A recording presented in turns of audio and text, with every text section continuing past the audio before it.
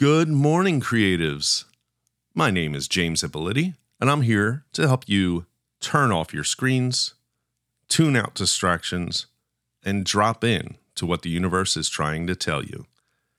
Today, we're going to talk about hobbyist versus professional. When I get talking about the extreme, work every day ethic, that's for the professional. When I talk about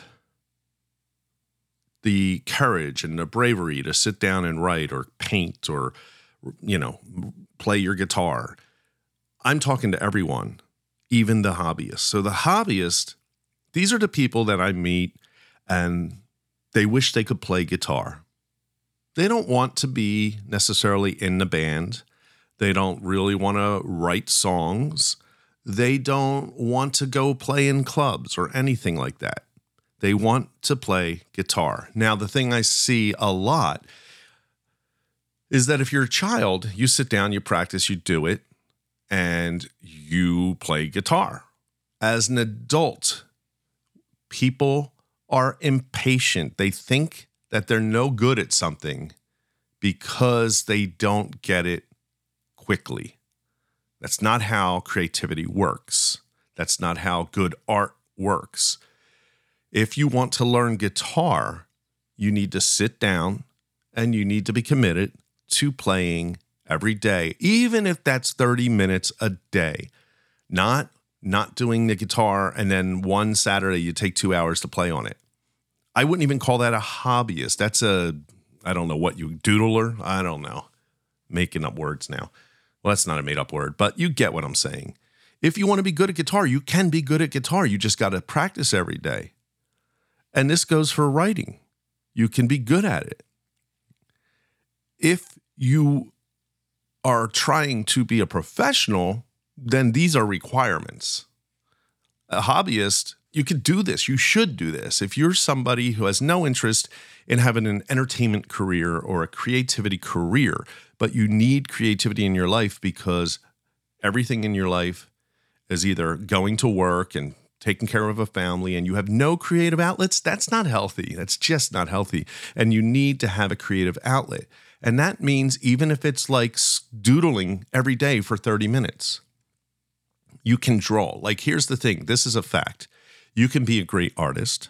You can be a great guitarist. You can be a great novelist. You can do all of these things if you put the time in.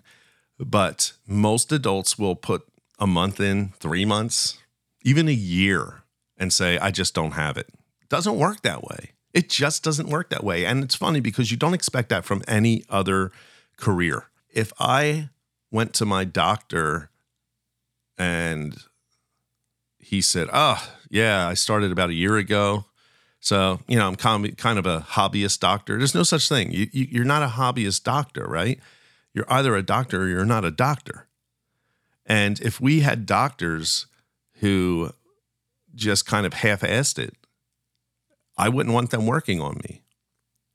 We don't look at that. When you're hearing me say this, you're like, yeah, that's silly. Why would anybody hire a lawyer or a doctor who worked as hard as people work at the arts that think I should be able to pick up a pen and be able to draw a masterpiece? You can't. You wouldn't want a doctor who just picked up a scalpel to operate on you. You would expect that doctor to go through the multiple years of schooling before he even got that far. And then once he's in that profession, like getting paid, you want him to have lots of experience. Then you feel good about this. Why do we ask differently of creatives? We shouldn't. So if you're a professional, you need to think, okay, how do I become a doctor of this art? And if you're a hobbyist, you still do it. If you want to be good at something, you still got to do the work. You just don't have to do the marketing and all that other stuff that stresses people out. You could be a songwriter and you don't have to have an Instagram. If you're writing songs for yourself, you don't need any social media. You just need to practice. So it is Friday, and that means it's your turn to drop into the world, drop into the universe out there and meet some new people. Meet people that you know in public.